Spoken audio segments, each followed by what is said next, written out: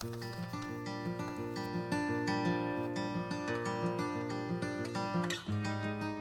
is March the 2nd. Do we really value God's voice when we recognize it? Let's find out from a couple who did as we study Judges chapter 13.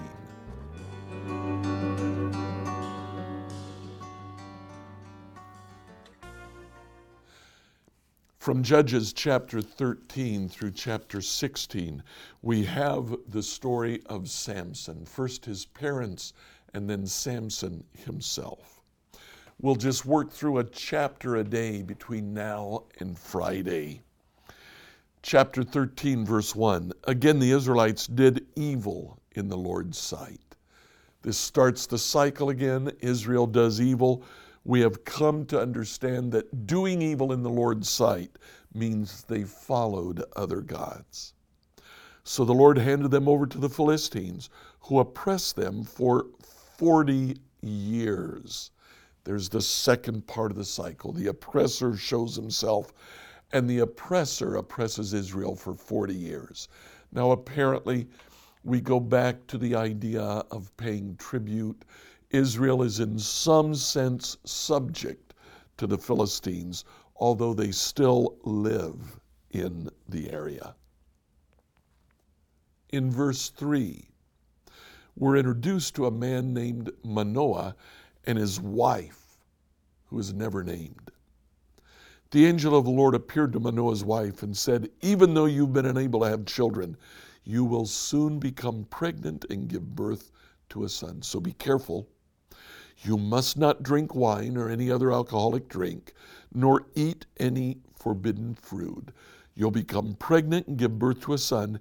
His hair must never be cut, for he'll be dedicated to God as a Nazirite from birth. He'll begin to rescue Israel from the Philistines." So the angel of the Lord appears to Manoah's wife and tells her that even though she has been barren, she will give birth to a son, and he is to be a Nazirite. Now we have to go all the way back to the book of Numbers chapter 6, to see what it is that the angel of the Lord is talking about. In Numbers 6:1, the Lord said to Moses, "Give the following instructions to the people of Israel. If any of the people, men or women, take the special vow of the Nazirite, setting themselves apart to the Lord in a special way, they must give up wine and other alcoholic drinks." Now, there's nothing necessarily wrong with alcohol. This is just something that they were to give up. In fact, they weren't to use vinegar. They weren't to eat grapes or eat raisins. Now, not all of those are alcoholic. It was just something that they would give up. In verse 5, they must never cut their hair throughout the time of their vow, for they are holy and set apart to the Lord. So they're to let their hair grow, never cutting it. In fact, rabbis later taught that they're never to even use a comb, because a comb can pull out hair when it's combed. And then finally in verse 6, they must not go near a dead body during the entire period of their vow to the Lord. So 3 things. They're to avoid the grape or any product of the grape. They are not to cut their hair, and they are to avoid touching a corpse, even if that corpse is a family member. Samson was to be a Nazirite from the day that he was born. His parents understood that. The reason for this, Numbers 6 says, it's so that people can be set apart and be holy to the Lord. Samson was to be holy, set apart for the task that God had given him. Now we come down in verse 24 and 25.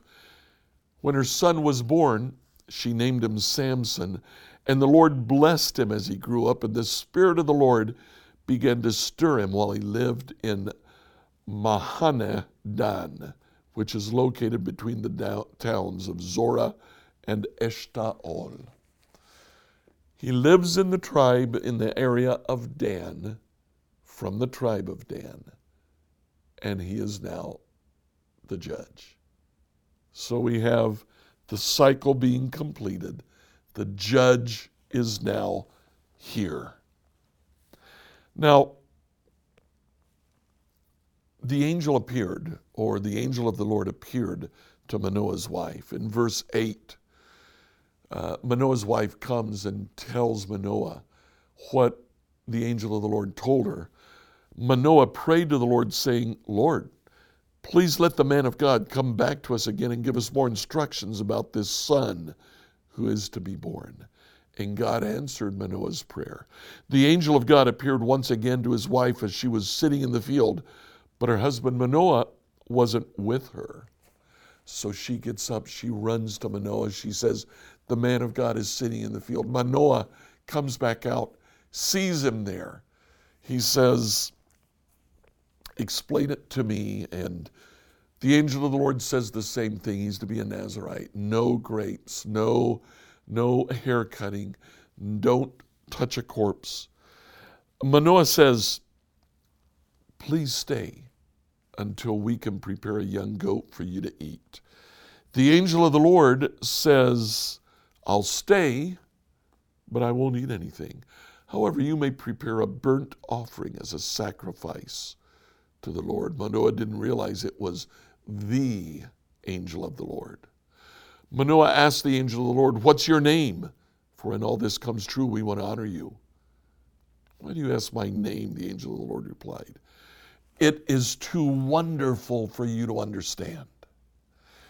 This is kind of our first hint that this is more than just an angel.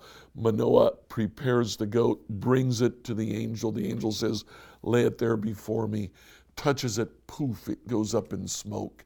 And the angel of the Lord goes up with it, disappears.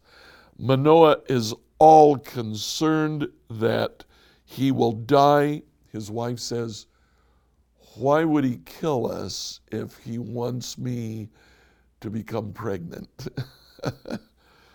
She's a pretty wise woman.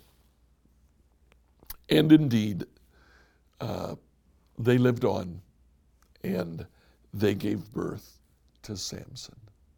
Now, what we have here is a theophany. It's an appearance of God.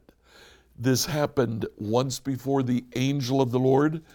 In Judges chapter 2, the angel of the Lord comes and speaks to all of Israel.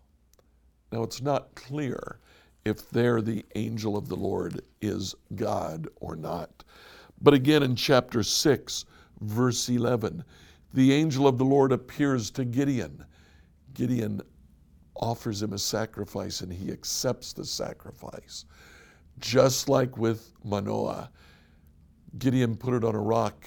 The angel of the Lord touched the rock. Fire, poof, comes out, consumes the sacrifice, and the angel ascends with it. It was God himself. And then finally, Judges chapter 13, when Manoah offers a sacrifice. The angel of the Lord touches it, poof, it's consumed, and the angel also ascends back into heaven. There are several times when the angel of the Lord occurs in the Old Testament. We mentioned a few days ago as we responded to a question about Jair's donkeys, the story of Balak and Balaam. Balaam's donkey saw the angel of the Lord standing in the path with the sword drawn, ready to kill Balaam, and he shied away. Was that the Lord? We really don't know. What we do know is that when the angel of the Lord appears, God speaks. Whether it's a messenger angel or whether it is God himself, the second person of the Trinity, who appears to tell us God's word. God speaks when the angel of the Lord comes. Now the question is, does it make a difference to us? Do we really value the voice of God when we hear it? We can hear the voice of God in many different ways. We can hear the voice of God through preaching, through our own Bible study. At times, God speaks to us so clearly that we know what it is that He's saying to us. Do we truly value that? Manoah, Gideon said, this merits a sacrifice. That was unusual. That was something that was not done regularly. What about us? When God speaks to us, is it just another voice? Next week, do we come back saying, hey, speak to me again? God spoke to Israel infrequently. But when He spoke, Israel paid attention. Today, when God speaks to us, we need to value God's voice. What is He telling us to do? That needs to be our guiding purpose. Let's value God's voice when He speaks to us.